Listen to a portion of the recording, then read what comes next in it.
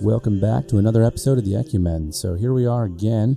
Now we're going to talk about the communion of saints and the forgiveness of sins. So we've talked about the Catholic Church, the marks of the Catholic Church, and the attributes of the Catholic Church. But we're going to hit a topic now where, again, Protestants get confused. You got even pagans who get confused. And so we're going to now talk a little bit more about the saints and forgiveness of sins. So, Catholics get confused too. Yeah, so we'll go and hit all that right now. And again, before we kick it off and start into the questions, let's make sure that we ask you all again, please subscribe to us. Make sure that if you want to get notifications, we throw stuff up on the channel, hit the bell on YouTube. Otherwise, follow us on Spotify, SoundCloud, and iTunes. Share with your friends, share with anyone else that, if you want to be controversial, we're happy to help you out. So, yeah, give us questions and we'll answer whatever we can. And we're happy to go look at making other episodes too, outside of the Baltimore Catechism. So wherever you want to see stuff, we're happy to go and help you out. So thanks for listening. And here we go with question 170. So now we're looking at the Apostles' Creed here. What is meant by the communion of saints in the Apostles' Creed? By the communion of saints is meant the union of the faithful on earth, the blessed in heaven, and the souls in purgatory with Christ as their head. So when we're talking about then this group of people, we're going to talk about the fact that the church is more than just the buildings here and the clergy and the laity who follow. The church, obviously, Christ is the head. God is involved the whole time. So God the Father, the Holy Ghost dwelling within the church. And we also have then the three groups here of the faithful. And technically, I shouldn't say the faithful. We have the three groups of people, souls, because technically angels are in this mix as well. So we look at the three groups here where we have one of them in heaven, and these guys have already made it. So this is angels and saints. We have triumvirate. Church triumphant. Triumphant, yeah. Not a triumvirate. No, not triumvirate. That's all different. There's only three of them. Yeah. Words are hard sometimes. So the church triumphant. This is all of the saints who've already been judged to be worthy of heaven, have already made it out of purgatory, and all of the angels who never left God from the beginning. This is the church triumphant. These individuals are sitting right now in adoration of God and still praying for us. So angels and saints are still praying. Scripture actually tells us this in the book of Revelations. We see it. We know that there is a connection here because we even hear Jesus talking about giving us guardian angels. So yeah, they can do things for us in terms of they can protect us and they can help us. They can go and take care of other tasks that God has assigned to them. But we're looking at beings here that can interact with us. And we talked about it in the angels episode a little bit, but they're messengers. So what better message than to take the prayers that we say here on earth and say, all right, that's really cute. I see what you're trying to do there, but let me go and try to help you out here. And they can help us get it better, make sure that we have more detail. And so they're helping to act as an intermediary between us and God. The saints can do the same thing. So Mary in heaven, prime example of a saint, top of the saints. So they compare Mary. So this is the church fathers look at Mary. So they compare her as a speck. If, God was amazing, huge, complex, and whatever, she is but a speck in comparison to this perfection of God. And then when you compare any of us or the angels to Mary, we are but specks compared to her glory and what she is. So that's how far below her we are, even though she is practically infinitely below God. So when we talk about saints, she's the best example of a saint in heaven who actually prays for us. She perfects the prayers that we offer. She is the mediatrix. I'm trying to think. I don't think that's ever been declared. There are many people who talk about it, but it's never been officially given by a pope that she is the mediatrix of graces. Yes. But we can see how she was a mediatrix because she was the medium by which Christ came to us to give us grace. And by the same token, now her sainted in heaven, we can go back through her to Christ, which is his preferred method of doing it. So the saints provide this medium by which we can work on gaining grace, work on getting closer into the favor of God, and get we'll go with strength, guidance, perception that we lack. I mean, you see this in your daily life. Hey, can you put in a good word for me with the boss? Like, you know what I mean? Like, obviously, if I'm an intern in the mailroom, he can be the best CEO in the world, and maybe he will go. Maybe he does have a true open door policy. Maybe he does. But he'll still take letters. He'll still take prayers. However, since he talks to his secretary every day, she's probably going to be able to give you a little bit of a better picture of what's going on up there and the way that you can actually get in closer. She'll also probably translate it in a way in which she knows it will be best received. Yep, and that's where the saints fit. So this is the church triumphant. Yep. So then the next body we'll talk about is the next part of the communion of saints. Correct, sorry. Yep. Yeah, we're all the body of Christ. Yep. But what they are, so the church triumphant's in heaven, the other part down in purgatory. So again, this is another one controversial with Protestants because they don't understand why anyone would have to be in purgatory in the first place and then think it's something that's completely made up, even though it's in one of the books of the Maccabees, basically, in terms of we know they're praying for the dead, even though Luther removed this from his Bible, and now, sorry, Protestants, but all of you are missing books now as a result of his handiwork that he did by himself without any inputs from anyone. Went and asked some rabbinic Jews. Didn't work out well. What book should I have in my Christian book? Yeah, so people in purgatory, it's church suffering. And what they're doing is they're being purified. So you look at Revelation 21:27. They've already been judged good enough to make it into heaven one day. Well, yeah, they've been judged to be in a state of grace. So they're doing God's will, but they have not done the penances and all of the other requirements necessary to be purified. They have not, I guess the easiest way to say it is they did not suffer enough in life with Christ, and the stain of the sins that would have been removed with just and due penance in life, those stains of sins remain. They're not mortal, so it didn't affect their state of grace. But nothing unclean gets into heaven. Right, and that's Revelation 21:27. Nothing unclean gets into heaven. We have to point out here, because it's important, purgatory sucks too. So, what was it that you said the priest told you? Is either you or Brian? Hell and purgatory are on the same heating system. Does that have to be Brian? That's pretty good. You don't want to go to purgatory, guys. Like anyone, guys, gals, all you listening out there, and you're like, man, I just hope I skate into purgatory. If that's your goal. Well, I mean, on one hand, it makes logical sense. You're like, all right, look, I made it into purgatory. I know there's light at the end of the tunnel, no pun intended. But that really shouldn't be what you're shooting for, right? You shouldn't be shooting for C's.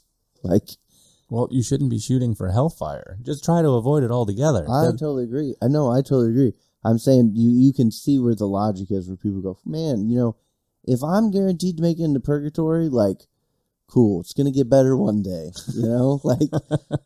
But I think with that comes the great underestimation of how terrible purgatory it would be or is. And I think the requirements to get in. You still have to maintain a state of grace. You still have to be trying to do over and above what you were asked for at base in order that you have any prayer, pun intended, of actually getting into heaven. There's a lot of work. Did you intend that pun? I didn't really think about it until it happened. I kind of blacked out there. So I'm in the zone, man.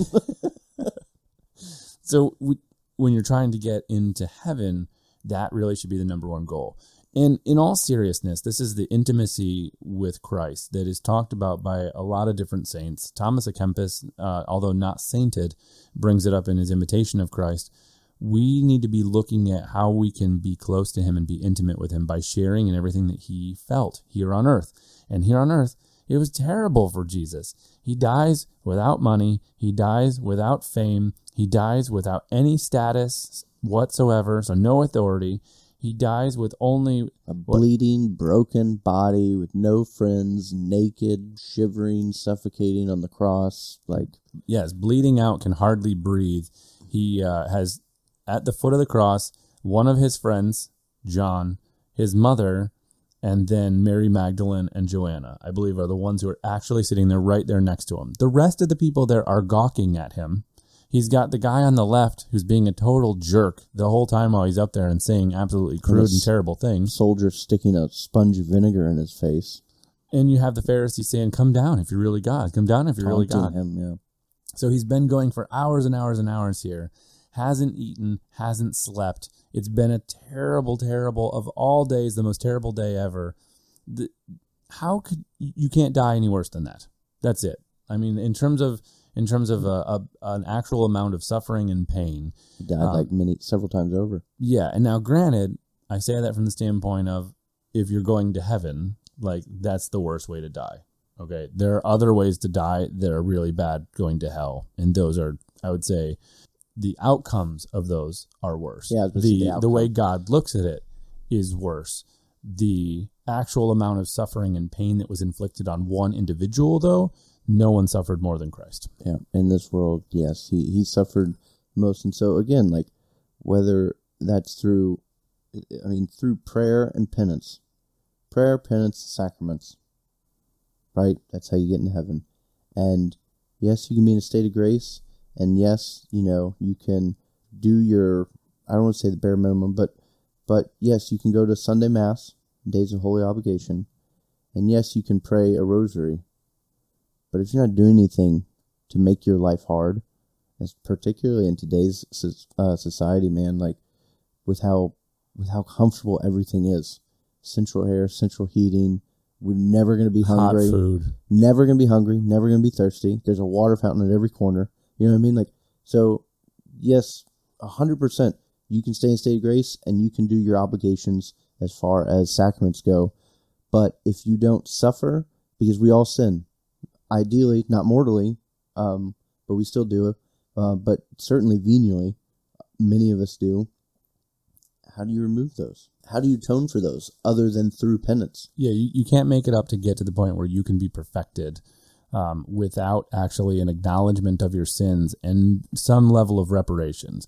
And now as Catholics, we're not sitting there saying that the merits of men are going to supplant the works of God.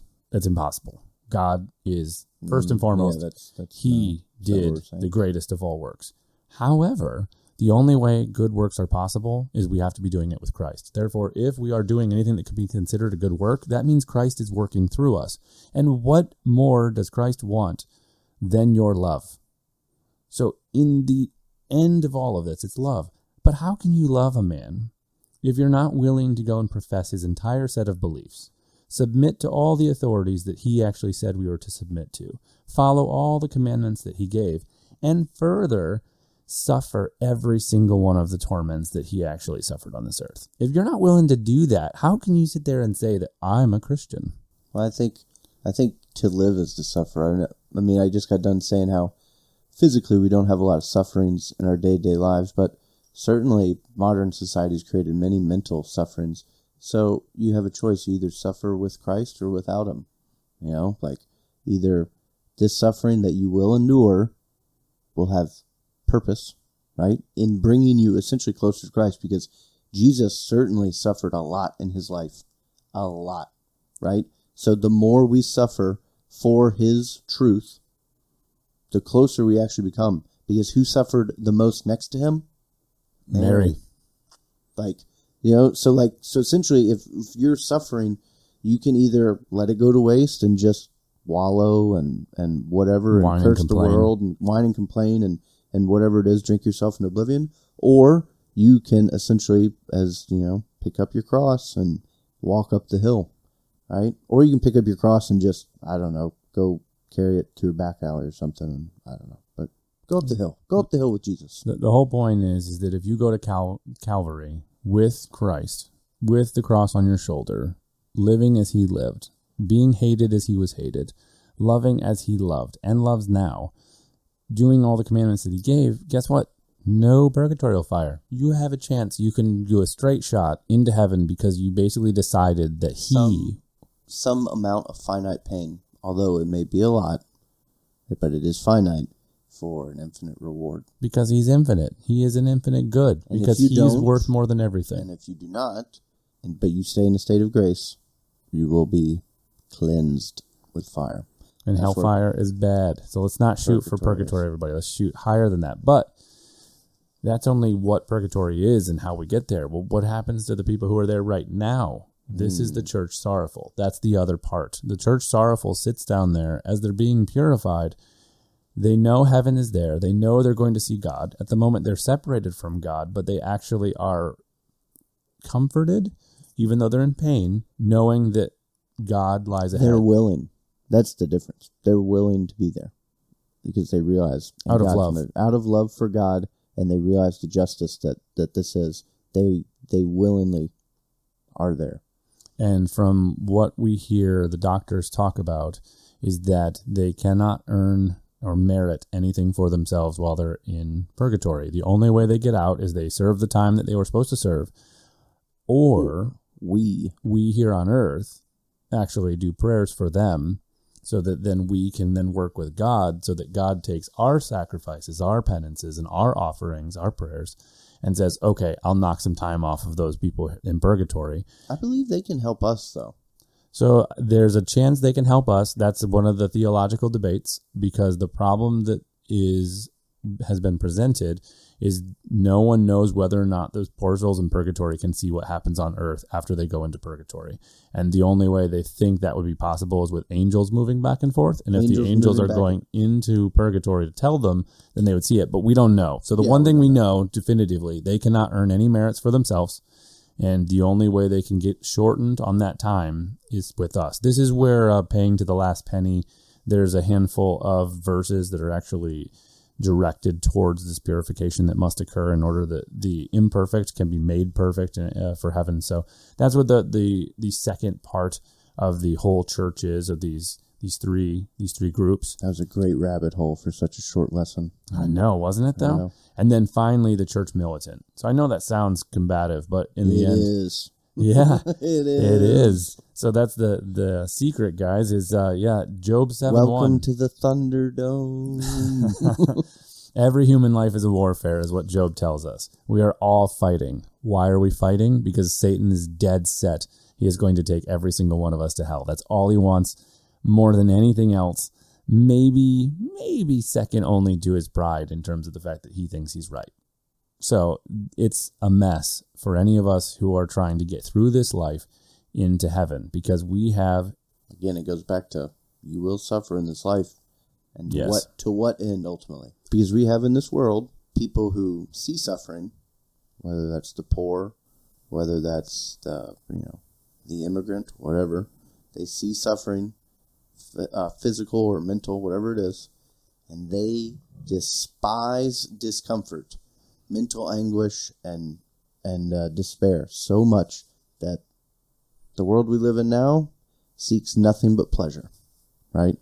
Instead of embracing the suffering that is the world, correcting iniquities where you can, we now live in a world that wants to shut that off, be numb to it, and be high. They're running from all their perfection opportunities that God is presenting and suffering? Yeah. Literally, again, it goes back to the whole weightlifting thing, right? It really hurts to be in the gym, if you're really lifting hard, but that's how you get stronger. If you're sore the next day, That's why the fathers and the doctors continue to talk about working through and getting closer and closer to God in all of the focus and all of the pain and all of the effort, all the offerings and consistency that all have to be put together.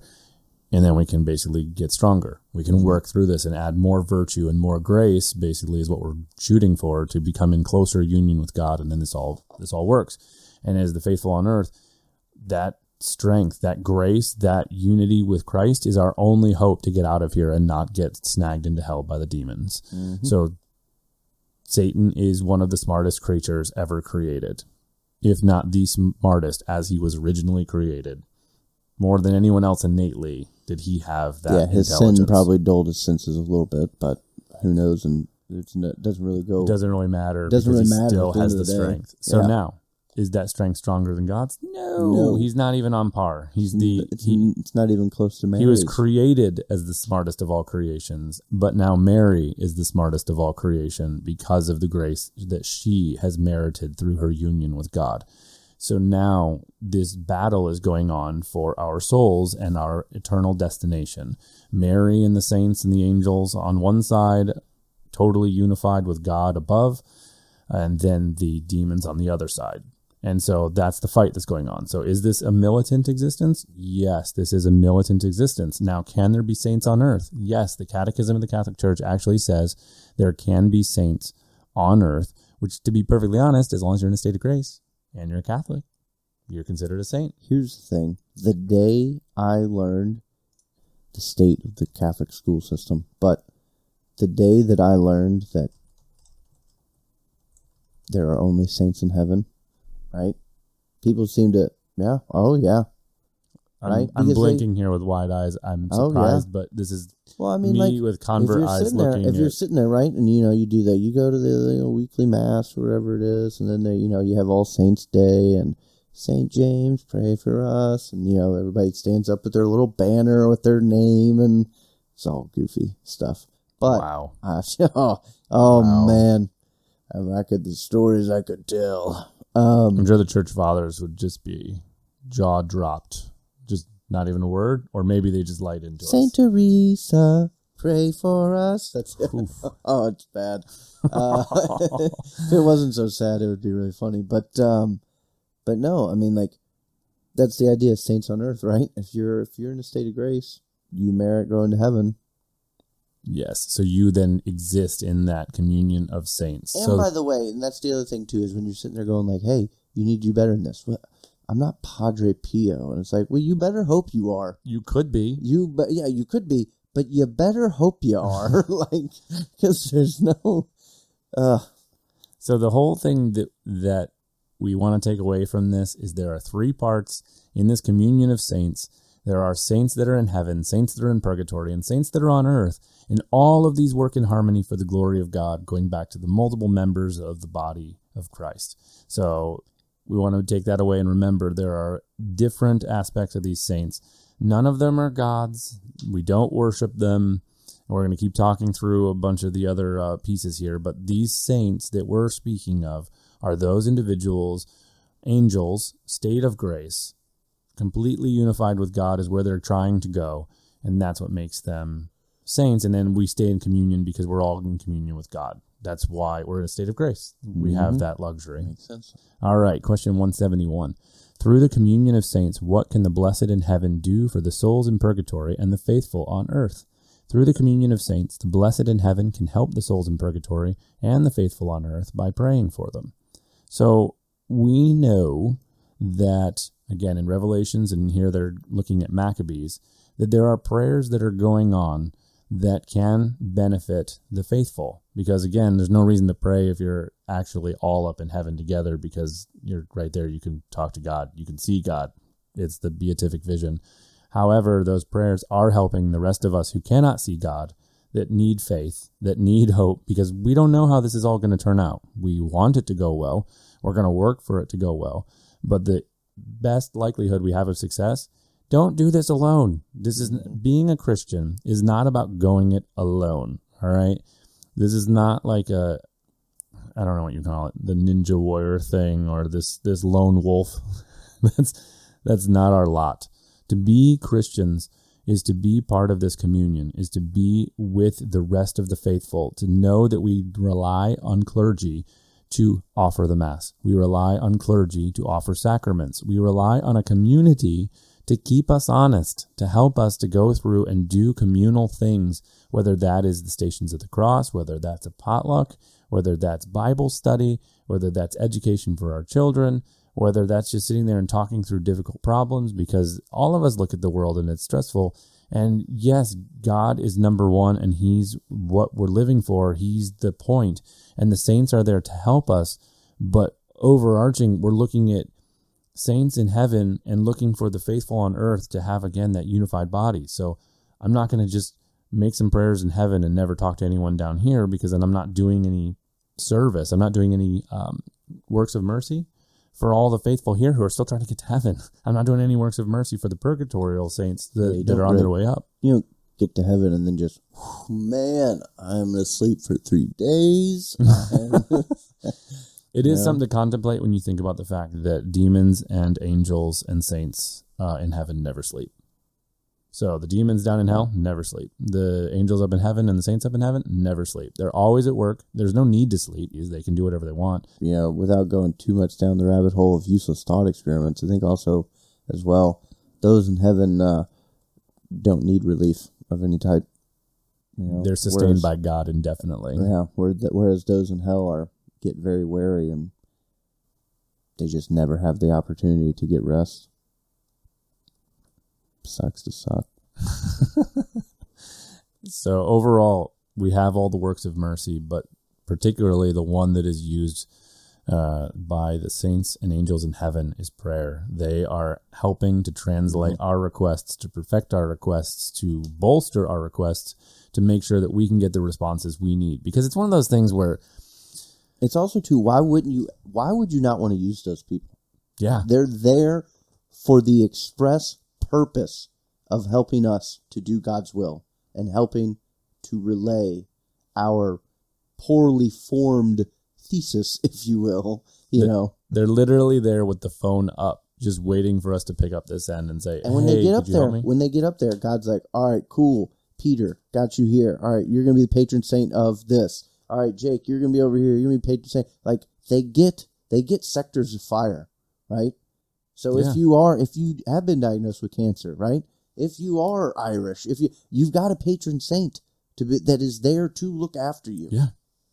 Yeah, and I think the thing we don't really think of, or at least I think Protestants don't really consider it, and any of the Catholics who are out there, that I assume there are a handful somewhere that don't use saints. I mean, who knows? It's so weird in terms of the communications and maybe more.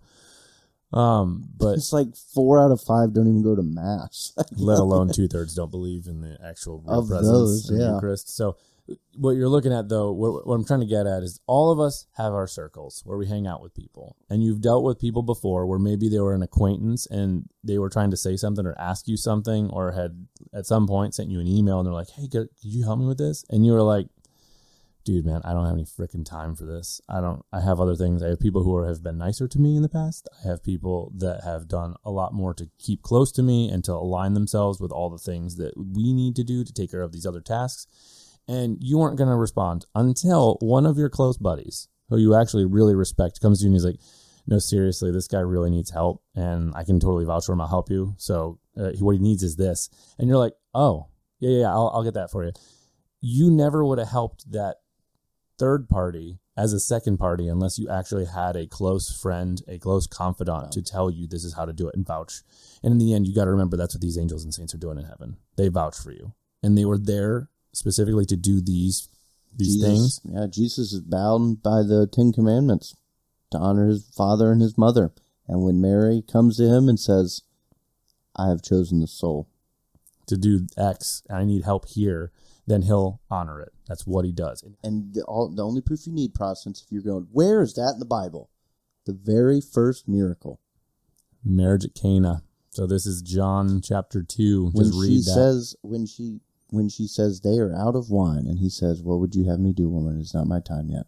And then she goes and gets the servants, who are us, and she says, do what he wills of you. Yeah. And because she asked that of her son, he did it. That's right there. It's literally, I mean, you couldn't write a better story. Only one person could write a story that good. God. But, yeah. Yep. So let's remember that. There's a lot of interplay that we have with those angels and saints, and in the end we need their support in order that we may succeed. Doing this alone is crazy, and really the first and foremost advocate that we have on the face of this earth that was given us by God is the Blessed Mother. If you want more detail on that, go read True Devotion to Mary by St. Louis de Montfort. I will link that. And you want to read The Glories of Mary, which is St. Alphonsus' book, where he actually breaks down the Hail Holy Queen and does it in a way where he then calls out a bunch of different examples and a bunch of different references to all sorts of saints. It is one of the coolest books out there to actually go into detail on who she is and how the saints look at her and her role in salvation to complement what God does. So why would a saint be so important? He explains it. And I think that I like Louis de Montfort's better in terms of, it seems way more like intimate in a way, with just like, it feels Peter. like me and her. Peter the Red. Yeah. Peter the Well-Read. Versus like the Alphonsus, where he's giving, there's tons of examples and tons of quotes. I cannot remember, it's hundreds of quotes, if I remember correctly, that he has in that book on Mary. But it's amazing. Either way, check those out, because you're going to figure out what she's doing and why she's praying for us and how she's praying for us. And it's really something to help you. So this is really interesting, right? Pretty recently, right? Was Mary sinless, conceived without sin? Mm-hmm. This was thrown rather snarkily at me some time ago. Somebody was just like, yeah, why would I talk to her? You know, anything about, this is a great Fulton Sheen quote, right? That I sent this person, right? This is because Fulton Sheen. Fulton He's Sheen great. is amazing. Saint soon. He'll be a saint soon. Well, it'll be how do you say, articulated, communicated. He That's already right. is. Most likely. But she knows what sin is, not by the experience of its fall, not by tasting its bitter regrets, but by seeing what it did to her divine Son. Oh. So she knows better than anyone how bad sin is. So when you're talking about, man, why would, how can she relate to me and like my pitiful experience? She got to see the effects of your sin on her son firsthand. Literally saw what your sin did to her son. Yeah, it's so cool that when we look at a lot of these saints in terms of how they interact with us and where they come in to help all different people, and I'm talking the ones who have actually died and gone to heaven, how they come back and assist. It's really amazing when you actually look at the history and the writings on those topics. So there's all sorts of stuff where these guys show up. St. Mercurius is still one of the coolest, and St. Basil. So Mercurius shows up and to Basil in prayer when he's dealing with Julian the Apostate, who's causing all manner of issues. And when he shows up... A lot of mayhem. Oh, yeah. He shows up and has basically swords is when he sees him first. And then he disappears while he's in prayer. So Basil's in prayer. Mercurius disappears and comes back. When he comes back, his swords are red with blood. And then Basil finds out that Julian the Apostate fell in battle. Like, oh. And he fell. It was a lance. So St. Mercurius is depicted as he has his two swords, and then there's also the lance, like with... So it's really interesting that St. Mercurius, because I always heard for a long time it's not true, but that St. George was the only saint depicted mounted, which obviously is not true. St. Mercurius is multiple times over. So is Martin of Tours. That's true. So St. Martin, but I guess he's not in battle. St. Martin of Tours. That's true. That's fair. Not in battle. But yeah, St. Mercurius. That's maybe just one day Martel, right? There's so many cool things. Read your history books, folks. It's what makes the Catholic Church come alive. So moving on and going back to getting away from the tangents. Oh my goodness, this is amazing. We had a 5-question lesson. We're doing good. Question 172: should the faithful on earth, through the communion of saints, honor the blessed in heaven and pray for them? Like, I'm gonna spoiler. Yes, absolutely yes. The answer here: the faithful on earth. The faithful on earth, through the communion of saints, should honor the blessed in heaven and pray to them, because they are worthy of honor as friends of God and will help the faithful on earth.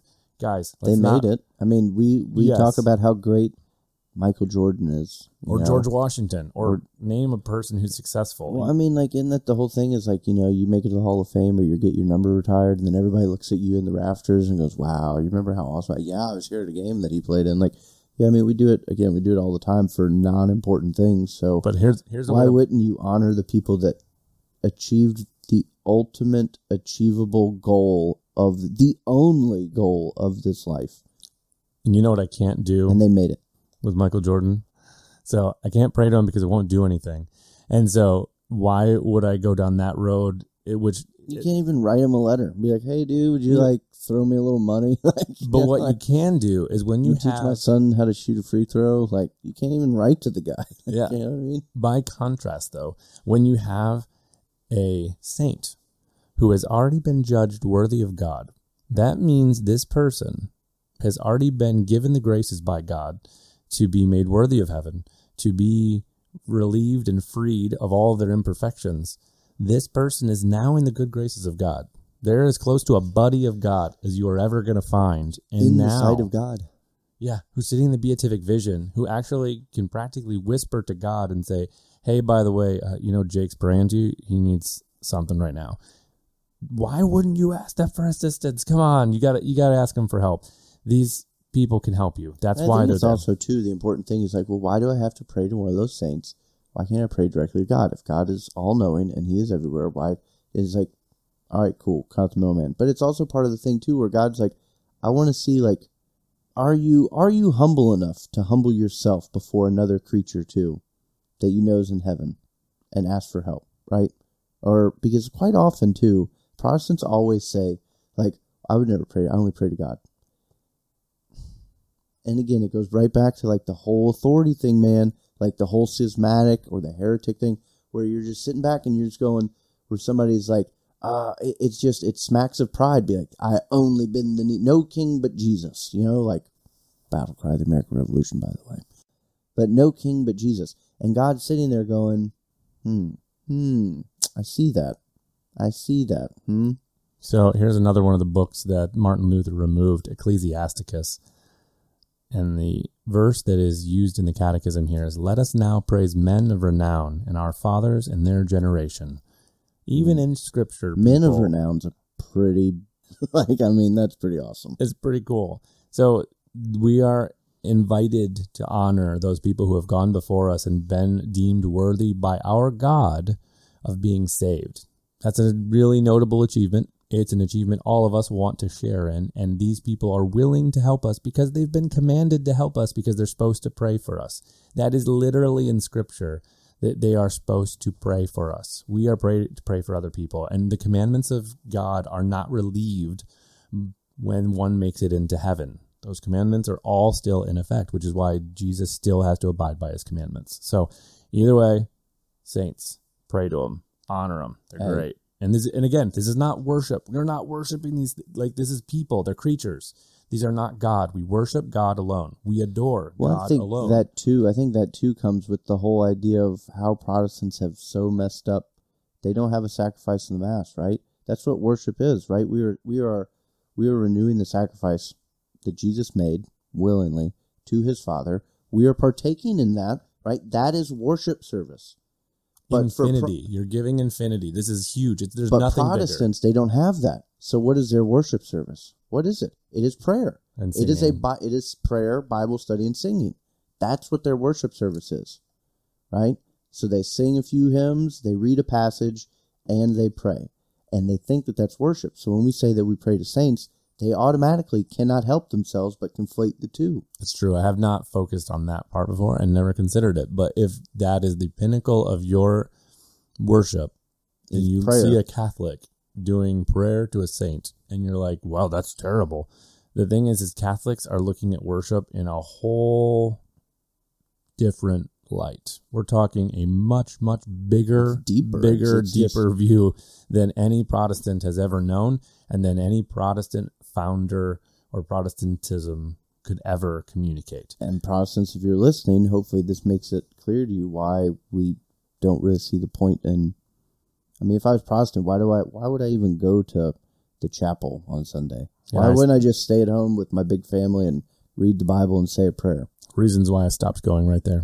There was no point. There's nothing I could do there that I couldn't do anywhere else. Whereas now, as a Catholic, guess what I can't do? Only show in town. You know what I mean? Like, yeah. There's only one place in town. I can't offer the Mass in my house. Like, I have to have a priest nearby to do it, and then everything else makes sense. So, moving on, question 173. Can the faithful on earth, through the communion of saints, relieve the sufferings of the poor souls in purgatory? Yes. How awesome is that, too, by the way? It gives us a purpose. We have so much purpose. Our job is to take as many souls as we can with us. Our job is to take the strengths that we have. And one of those strengths that we have been given is the ability to offer prayers for the poor souls in purgatory. That is amazing too. It's so, like, poor souls in purgatory have been judged that ultimately they are worthy to enter heaven after they suffer their temporal cleansing. And let's go. Yeah. And we'll hit the answer because we didn't say that. So let's go. The faithful on earth through the communion of saints can relieve the sufferings of the souls in purgatory by prayer, fasting, and other good works, by indulgences, and by having masses offered for them. So now I'm going to hit indulgences because prayer, fasting, good works, and masses kind of make sense. Mass being it's the infinite sacrifice or offering Christ. There are so many merits and graces that come out of that. Masses are the primo, top of the line. That's what you give if you want to go and help somebody out. Prayer and fasting come next because in the end, we have the Blessed Mother and the Hail Mary and the Rosary. And in fasting is the favorite of all of the penances that we can possibly offer to God. The good works, this is our corporal works of mercy and our spiritual works of mercy. So that goes into more prayers and offerings and more helping the sick and the poor and everything else. But we said indulgences. Again, indulgences are only a remittance of temporal punishment, that's purgatorial punishment, for sins that have already been confessed and forgiven. So I cannot get an indulgence if I'm in a state of mortal sin. I can only get benefits from indulgences if I'm in a state of grace. And those indulgences, the only thing they're changing for me, it does not do anything with that sin. It does everything with the damage inflicted upon myself from that sin. And that means that no longer does purgatory have to burn off those imperfections because the indulgence is actually through prayers and masses is what actually removes those rough edges. So that's why I want to emphasize that whole indulgence piece again. Indulgences, you say. Martin Luther has entered the chat. Again. Well, I think the whole idea is, too, that it's such a, talk about propaganda, it's such a misunderstood thing, is the indulgence is, I mean, you already hit the nail on the head, right? You know, it's a sin that's already been forgiven, right? Or you're in a state of grace. And confessed. And confessed. Yeah, like, you know what I mean? There's all the only way you get indulgences. You already hit the nail on the head. We're not going to rehash that. But also, too, is it's not a 60-day indulgence, right? Which means, 60 days is taken off your time in purgatory. It is the equivalent of doing 60 days of penance. That's what the indulgence is. It is the equivalent of if you did 60 days worth of that penance, or 7 years, right? Because there's varying indulgences.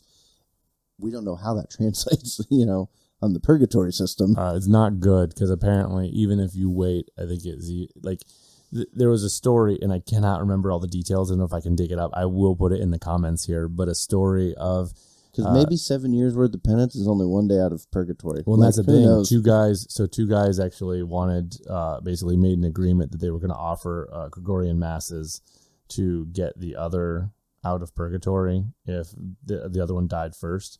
And apparently the one guy dies and the other guy starts offering the masses immediately. And the other guy shows up and basically says it felt like it's been hundreds of years. What are you waiting for? So, yeah, that whole time that's what happens when you're outside of time. I saw Interstellar. I saw how confusing the cataract, is that what they call it? Back to the Future, man. That's how you know what time, wait, maybe not. What is it called? Interstellar. I don't remember. The little bedroom. It's called, great movie. But anyways.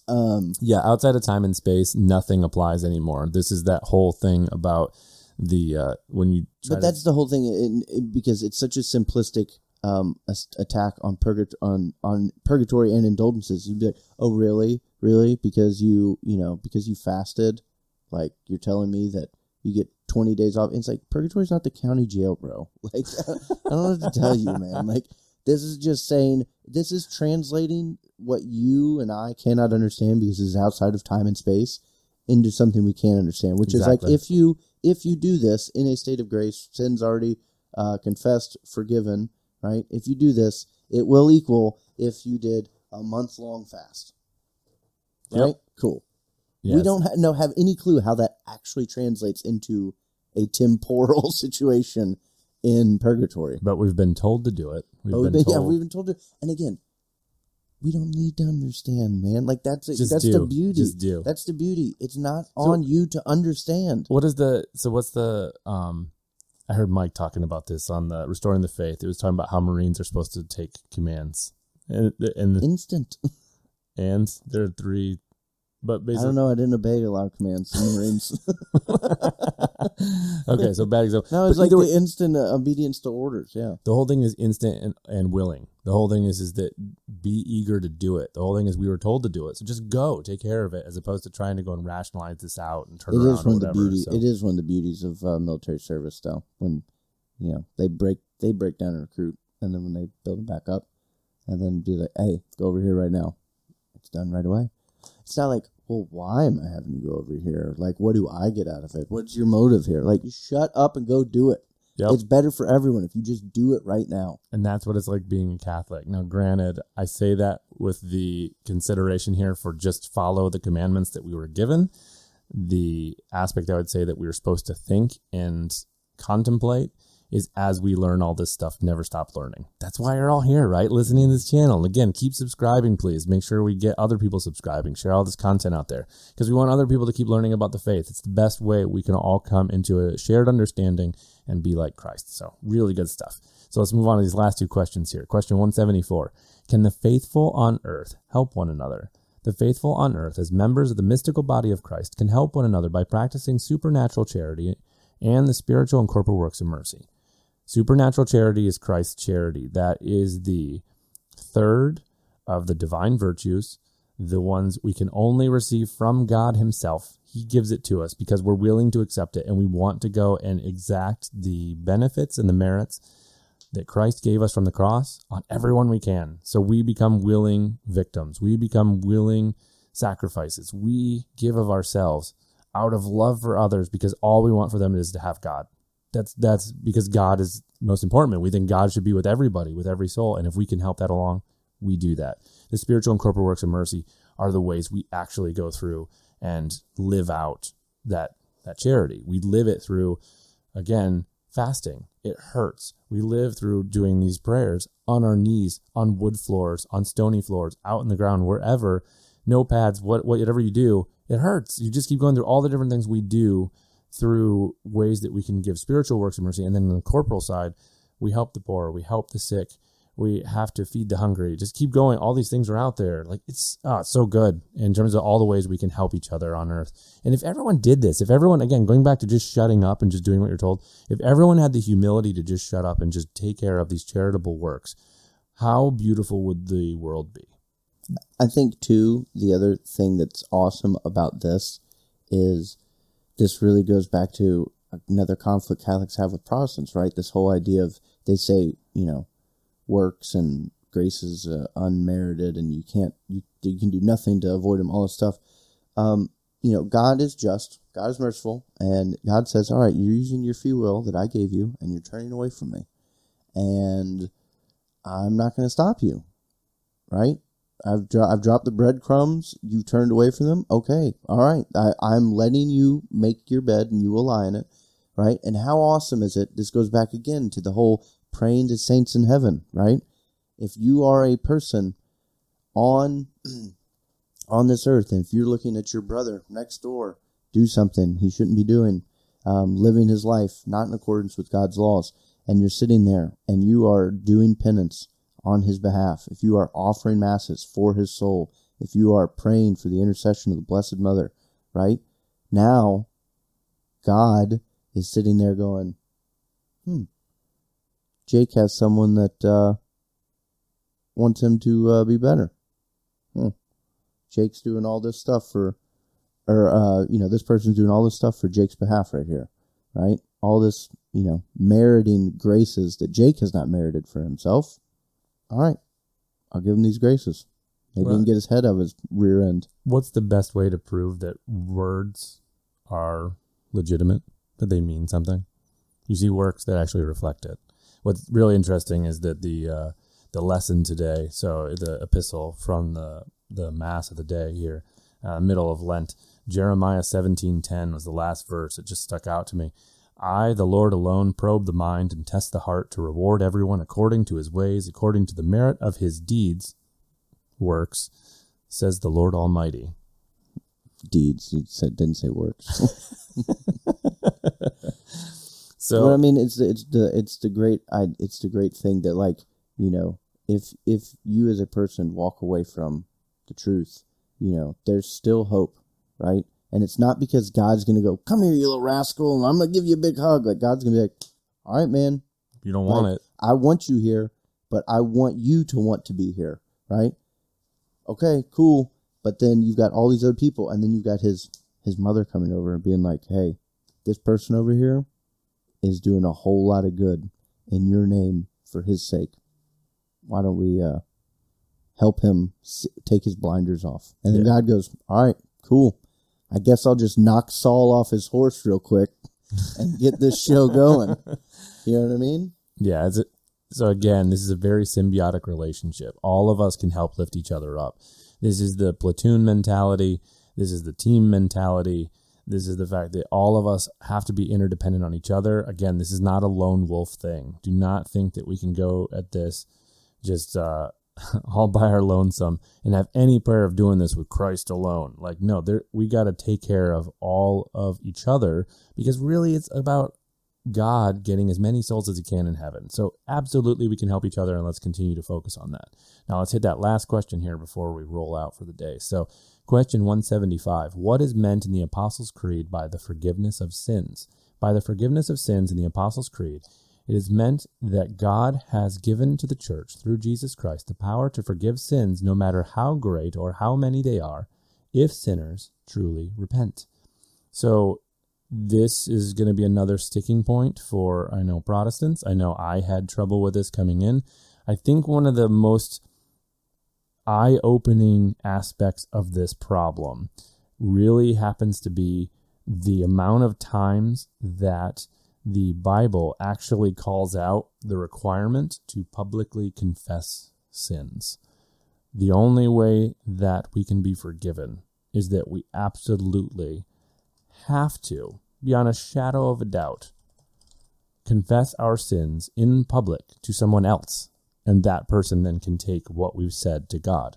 And the verse that they actually use in the catechism here is, receive the Holy Ghost, whose sins you shall forgive, they are forgiven him, and whose sins you shall retain, they are retained. I don't have that power over you, Jake. You don't have that power over me.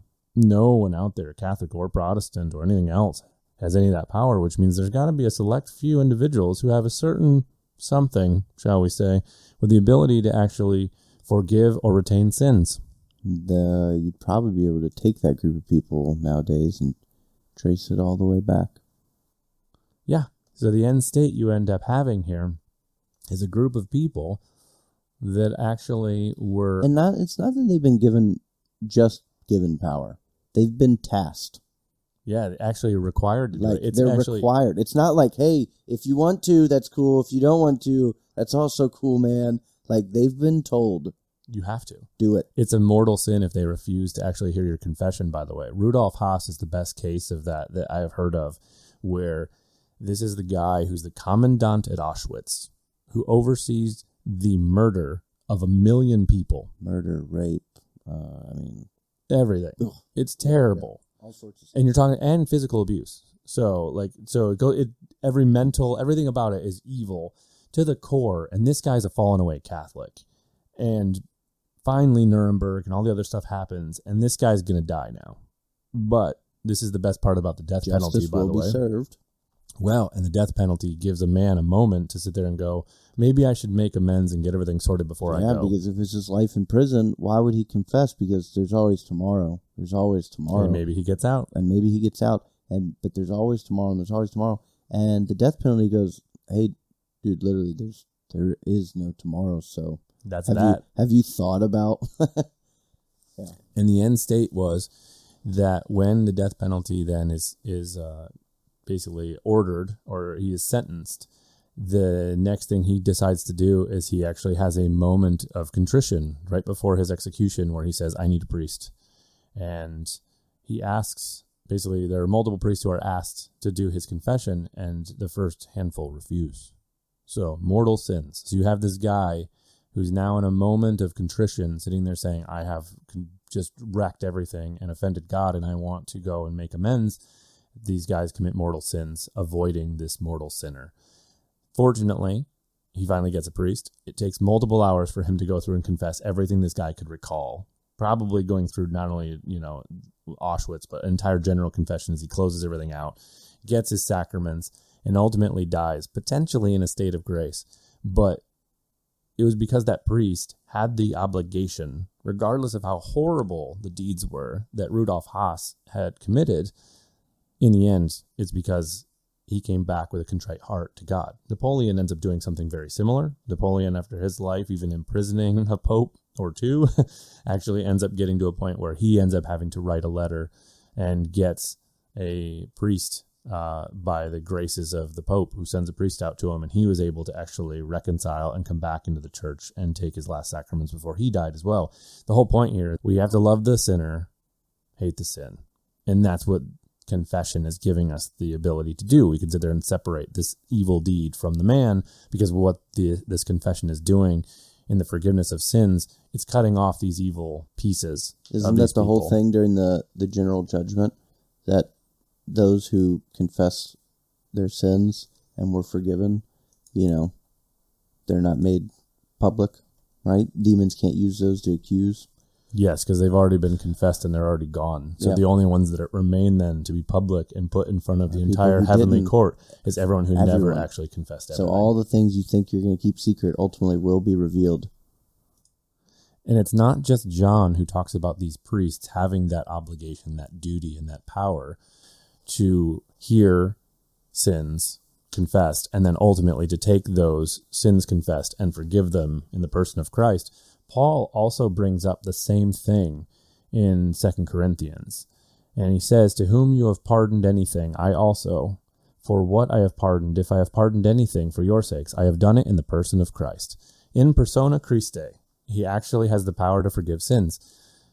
The average guy doesn't have the power to do that. Like, I can sit there and say to someone, "Hey, man, I forgive you." But my forgiveness does not absolve, anyone who offended God of that wrong. That still sits there. Well, I mean, it goes back to the whole idea, right? The whole idea of purgatory is I can throw a baseball through your window and I can be sorry and you can forgive me, but I still got to replace the window, right? Now let's look at the whole, now say I throw a baseball through your neighbor's window and then you look at me and go, "I forgive you." Well, it's not yours to forgive, dude. You have to go with someone else. And we were talking about this today before the show. Do we really want to roll the dice on just being like, "No, God knows me. I talked to God. I said I'm sorry, and I know he said I'm good." You really want to roll the dice? Or do you want to hear? Or do you that maybe that you were perfectly contrite and that How do you know you're going to get that? I would much rather have a priest just sit there and go, "And you're absolved of your sins," after I legitimately do what I'm supposed to do according to the Because here's the other thing. When we do that and when we rationalize and be like, "Oh man, I talked to God and I was sorry." And you may, by the way, if you're in a car wreck, you know what I mean? There's not a priest around and you're sitting there and the last thoughts are an act of contrition and, and saying prayers. Okay. Contrite heart, I think that'll probably get counted for you. But it's not guaranteed. But it's not guaranteed because here's the other part too. Say it's not in a state of emergency like that. Here's a big part of confession. What does the priest give you? It's a contract. You're absolved. Here is your penance to go do. Right. If I sit there and go, "Man, God, I'm really sorry," I feel better. You know what I mean? No. I don't then go and be like, for penance today. Well, and this is why the conclusion is made regarding Luther and the snow-covered dunghills of that believing that no one was ever cleaned, which is completely opposite to the Catholic way. And the forgiveness of sins, meaning we are freed of our sins. And this is also then Luke 17:14, "Go show yourselves to the priests, and it came to pass, as they went, they were made clean." We are showed multiple examples of these priests having the obligation to take care of the individuals and wash them of their sins as long as they follow all of the commandments and they obey the proper matter and form of the sacrament. This is how we set ourselves up so we can take the Eucharist, so we can be in a state of grace and we can die and go to heaven as opposed to going to hell. Forgiveness of sins is absolutely essential. We are not talking of forgetting of sins necessarily from the standpoint of we don't have to learn from what we did wrong. No, we do have to learn from what we did wrong. And we're not talking about it from the standpoint of, God just ignores your sins. No, he doesn't ignore them. There's nothing he ignores. He sees everything. You want it absolved, not just an ignoring of it. So, and I mean, it's the whole thing too with confession and forgiveness of sins is you have to go there, right? You have to get on your knees in the confessional. That is physical. You have to then cross yourself. You have to speak it aloud. That is the verbal. You have to say your acts of contrition. It's a spiritual, you know what I mean? It's the combination of all three things. Physical, verbal, spiritual, right? It's the same thing in the Hail Mary. Like, that's why there's so much power behind those acts. Whereas if I'm just laying in bed going, you know, like, it doesn't have the same efficacy. Like, so just as a future look ahead here, we're going to get into confession and the sacraments. So be prepared for that one in future episodes. So I think that covers everything we're going to go over today for this lesson. So again, if you liked what you listened to, please throw comments, throw likes on us. Make sure to ask us questions. Subscribe. Make sure to subscribe on YouTube, Spotify, SoundCloud, iTunes. We are happy to make this content. And if there's other stuff that you want to hear us talk about, throw us a note, throw us a comment. We'll be happy to put something together. So thank you again, everybody, for listening. And as always, St. Joseph, pray for us.